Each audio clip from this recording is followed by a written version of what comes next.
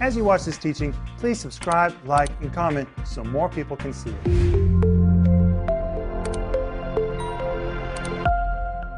Welcome to Home Group. My name is Rick Renner, and my friends, we're waiting for you. And the we is me, Denise, and Paul. Home Group, welcome.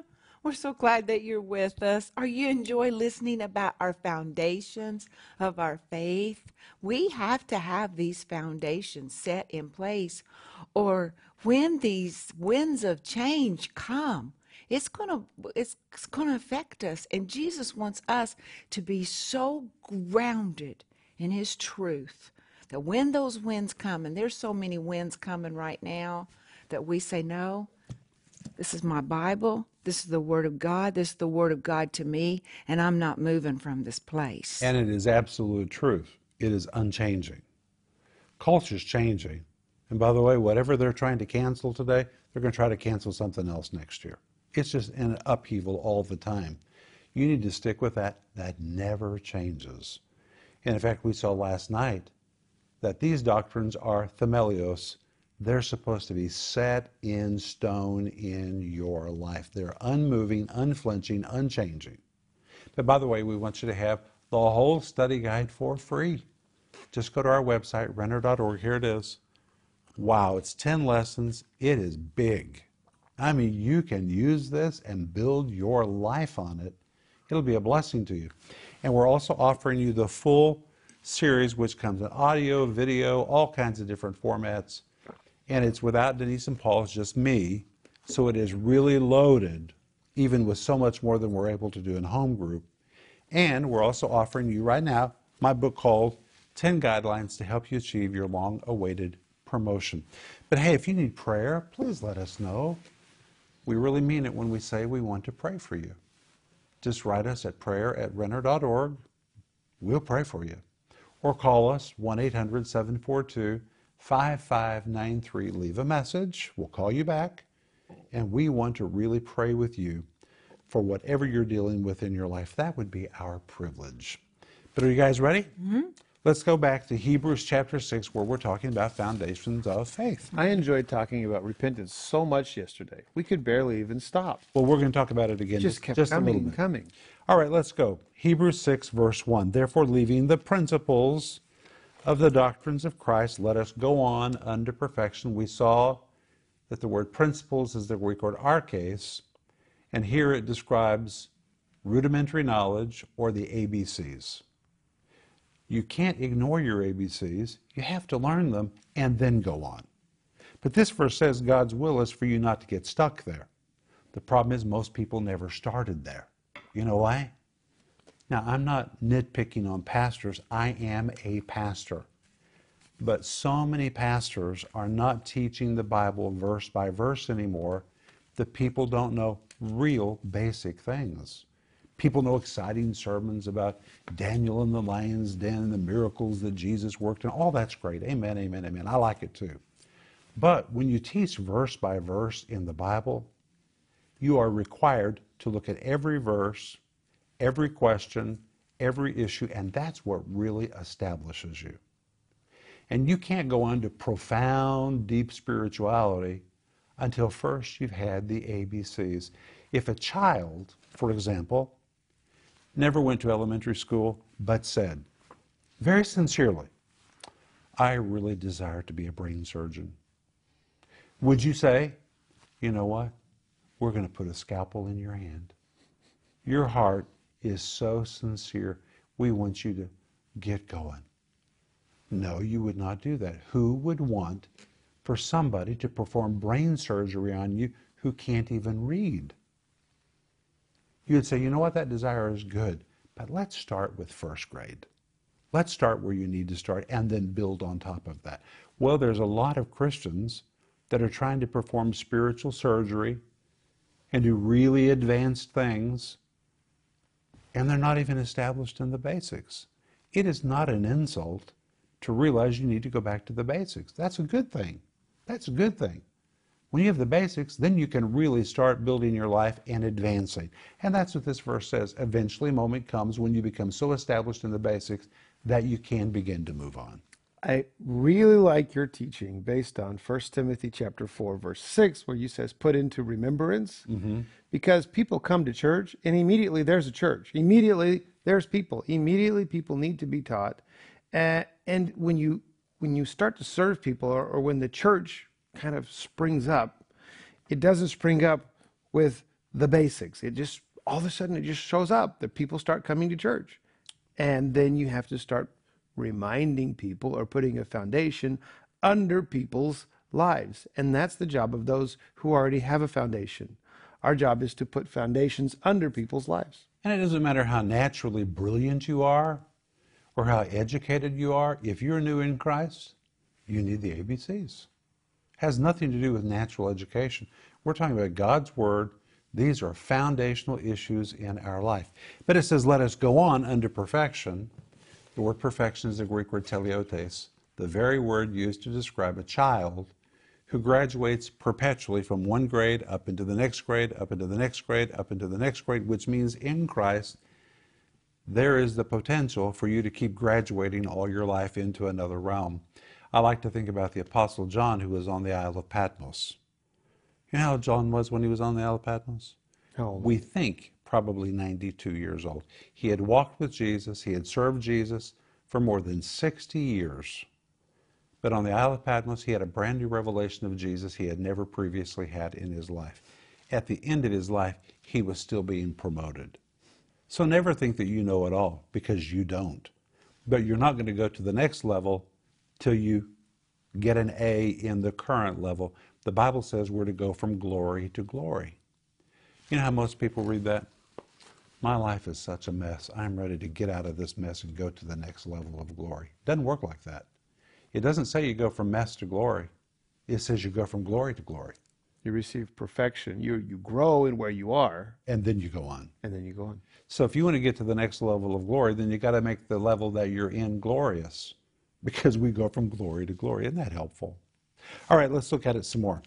It says we're to leave and go on. This word leave really means forward movement. Once we know the basics, then we're able to move on.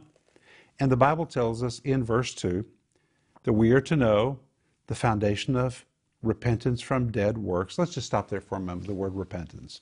We saw last night that the word repentance, the Greek word metanoia, from the word meta, which describes a change or a turn, and the word noia from nous, which is the word for the mind. It means to make a decision to be different, to change your behavior, or to turn around. It has nothing to do with emotion. It might come with emotion. I would say most of the time, even in my life today, when the Holy Spirit tells me to repent of something, I don't feel any repentance. I don't feel any sorrow at all. I just have to acknowledge this is wrong. This is wrong. I need to change. I am so thankful that when the Holy Spirit speaks to me and says, Rick, you have watched too much television, I don't have to say, oh God, and beat myself up in order to repent. All I have to do is say, thank you very much, and turn the TV off. That is repentance. Repentance is a change of behavior in response to your acknowledgement that something is wrong. Mm-hmm. It's a reaction to the truth that you've received. It's embracing that truth. And also when we embrace that truth, we are aligning ourselves with the Holy Spirit. We're aligning ourselves with His will in that subject. And when we align ourselves, it's like what Rick said, we go from glory to glory. Well, we see that we're wrong. We repent. We change our mind. We agree with the Holy Spirit. We line up with Him. Well, guess what? He's ready to show us something else and bring us into another glory. And the thing is, when you make a decision to change according to what God has told you or what the Bible has told you you need to do, you don't change by yourself, because the Holy Spirit attaches Himself to that kind of behavior. Oh. He comes to help you. Now, when I was a boy, I got really confused about repentance, and I want to tell you about it. I got saved when I was 5 years old. You say, well, can a 5-year-old get saved? I did. Denise was 7. Paul, how old were you when you got saved? Probably 6 or 7. Well, my story was the church began to sing either Just As I Am or I Surrender All. That's basically all we sang in the invitation. And I walked down to the front, took the hand of the pastor. I didn't weep, I didn't cry. I just knew I needed to make a decision to give my life to Jesus. You know why I didn't cry? Because when you're 5 years old, You don't have a lot to repent from. you don't have a lot to cry about. I hadn't robbed a bank, hadn't committed adultery, I hadn't done anything. I was just old enough to know I needed to make a decision. That's what's required. Well, I got saved, was really saved. And guys, that afternoon the pastor came to my house. And he sat in our living room and he said, Ricky, that was called Ricky because I was just 5 years old. Ricky, you need to be water baptized. And we want to baptize you tonight. But before we baptize you, I want to really make sure you understood what you did today. So he talked with me and understood that I understood I had made a decision to give my life to Jesus. So that night I was water baptized. Our church was so old. The floor was tile. There was a Dr. Pepper clock that hung on the back wall of the church, and we had rotating fans on the ceiling because back in those days there was not air conditioning, period. It didn't exist. And the back of the baptistry had a hand-painted scene of the Jordan River. Oh, ours too. You just described our church. Remember, churches often had the Jordan River. And I was so little that the pastor knew if I came into the baptistry, nobody in the audience would be able to see me. So he put a folding chair in the baptistry. He walked me down into the water. He was wearing those big plastic, what are they called? Waders? Waders. He would wear his suit and just put on waders. For like a fisherman. Yeah, for like a fisherman. Walked me into the baptistry. He picked me up and put me on that chair. And I remember, I could see over the ledge out into the auditorium and they could see me. And I was baptized. I was really saved. But by the next Sunday, I was in total confusion. You know why? Because I watched other people who came forward to get saved, particularly adults. And when they came down to the front, they cried, they wept, they sobbed, ay, ay, ay, ay, ay. And the woman who worked the altar always had a box of Kleenex. I called her the Kleenex woman. And so she would bring them boxes, and they would empty boxes of Kleenex, weeping and wailing and carrying on. And I thought, you know what? I don't think I'm saved. Because when I made my decision, I didn't shed a tear. I was 5 years old and I'm already thinking about this.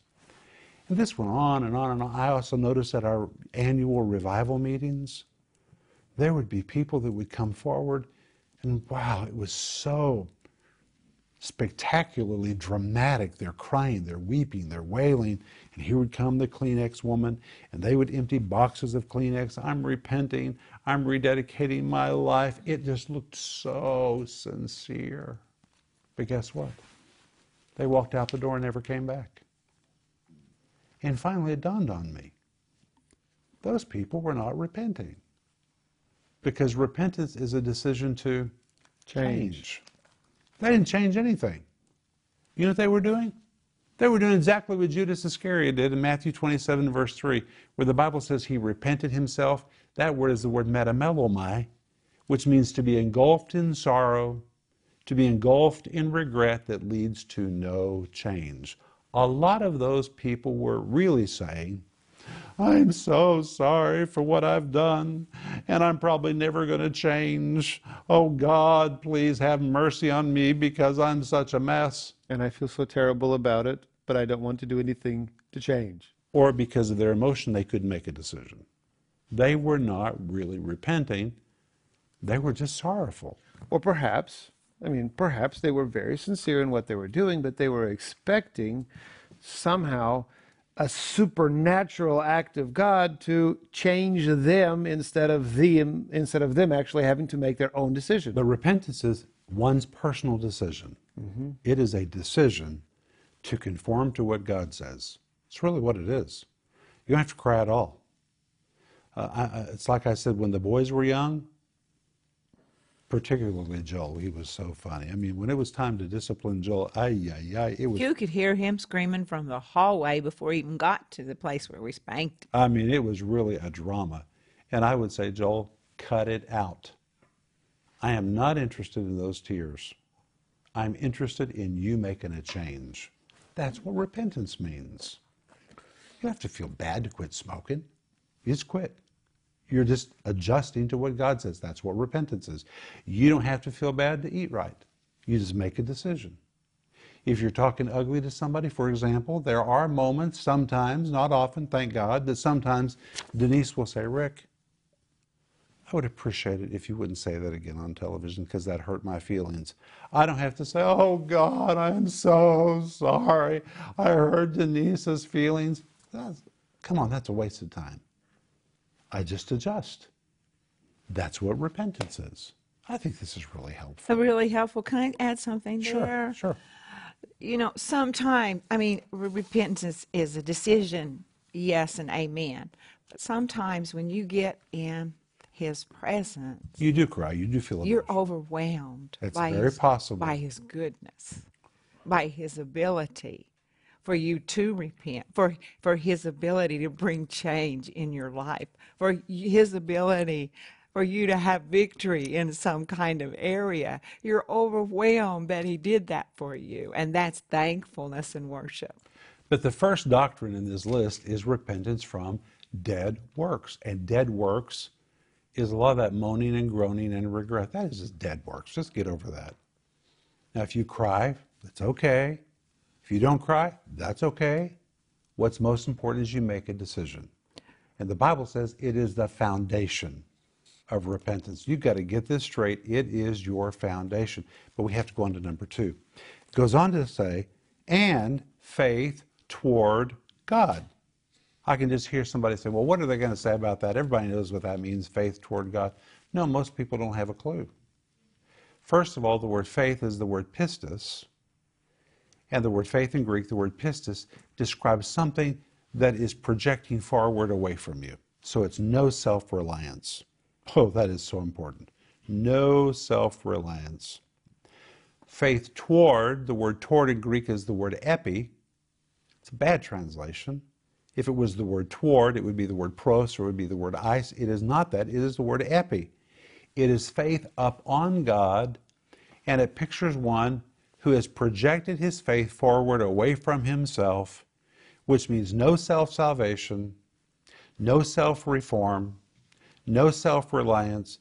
It is faith that is projecting epi up on God and God alone. This is one casting himself entirely upon the work of the cross for his salvation. Why is this a foundation of our faith? Because many people don't do that. Many people, if you talk to them, you ask them why they're going to go to heaven, even people in the church. They'll say, well, I've been good. So what? It's not going to get you to heaven. That's self-trust. I've been good to my grandparents. I have really taken care of my parents. That's all good. That will not get you to heaven. Your good works will never get you to heaven. Now, Ephesians chapter 2 says we were created for good works, but we don't do good works to get saved. We do good works because We are We are saved. saved. we are saved. Not to get saved, it's the fruit of being saved. Yeah. But it's casting yourself entirely on the work of the cross himself. Now, let me use the example of this chair. All right, I'm sitting in this chair. You know why? Because you trusted. I trust it. In fact, when I sat in this chair, I know it's going to hold me. I put my full weight on this chair. You might say, my faith is on this chair. I know it will hold me up. I don't worry that it will collapse. This chair will hold me.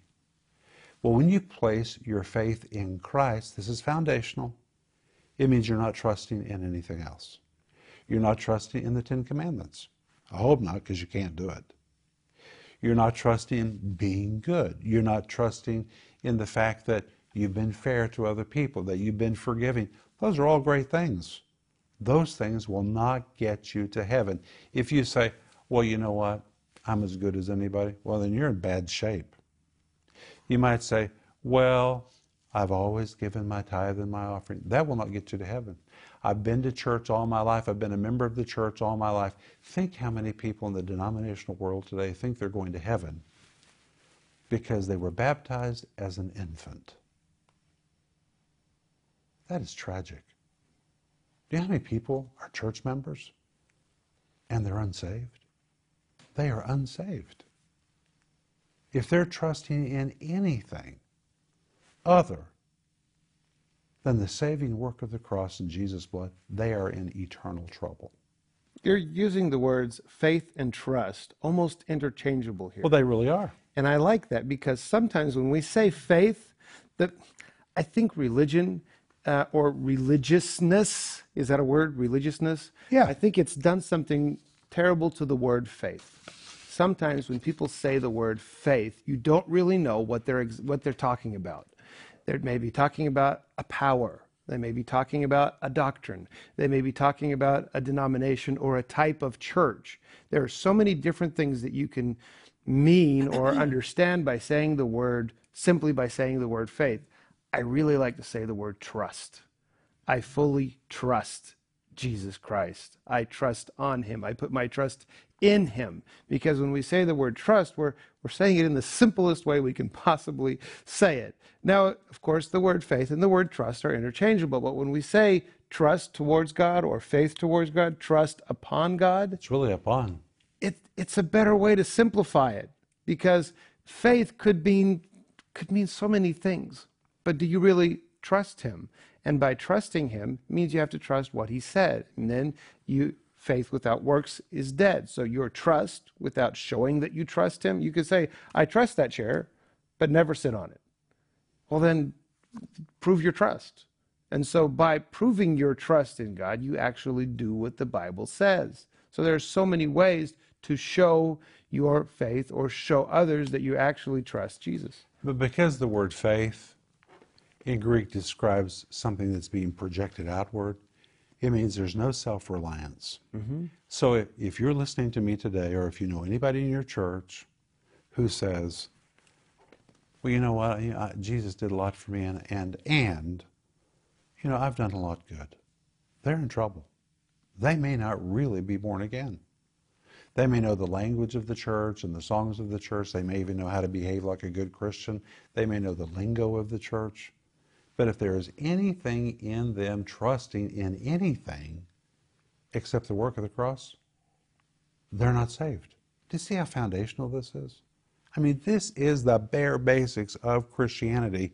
It's a faith projecting forward on him, 100% on him, no self-reliance, no self-renovation, no self-improvement. Do all those things, that's good, but you do them for you, that's not going to get you saved.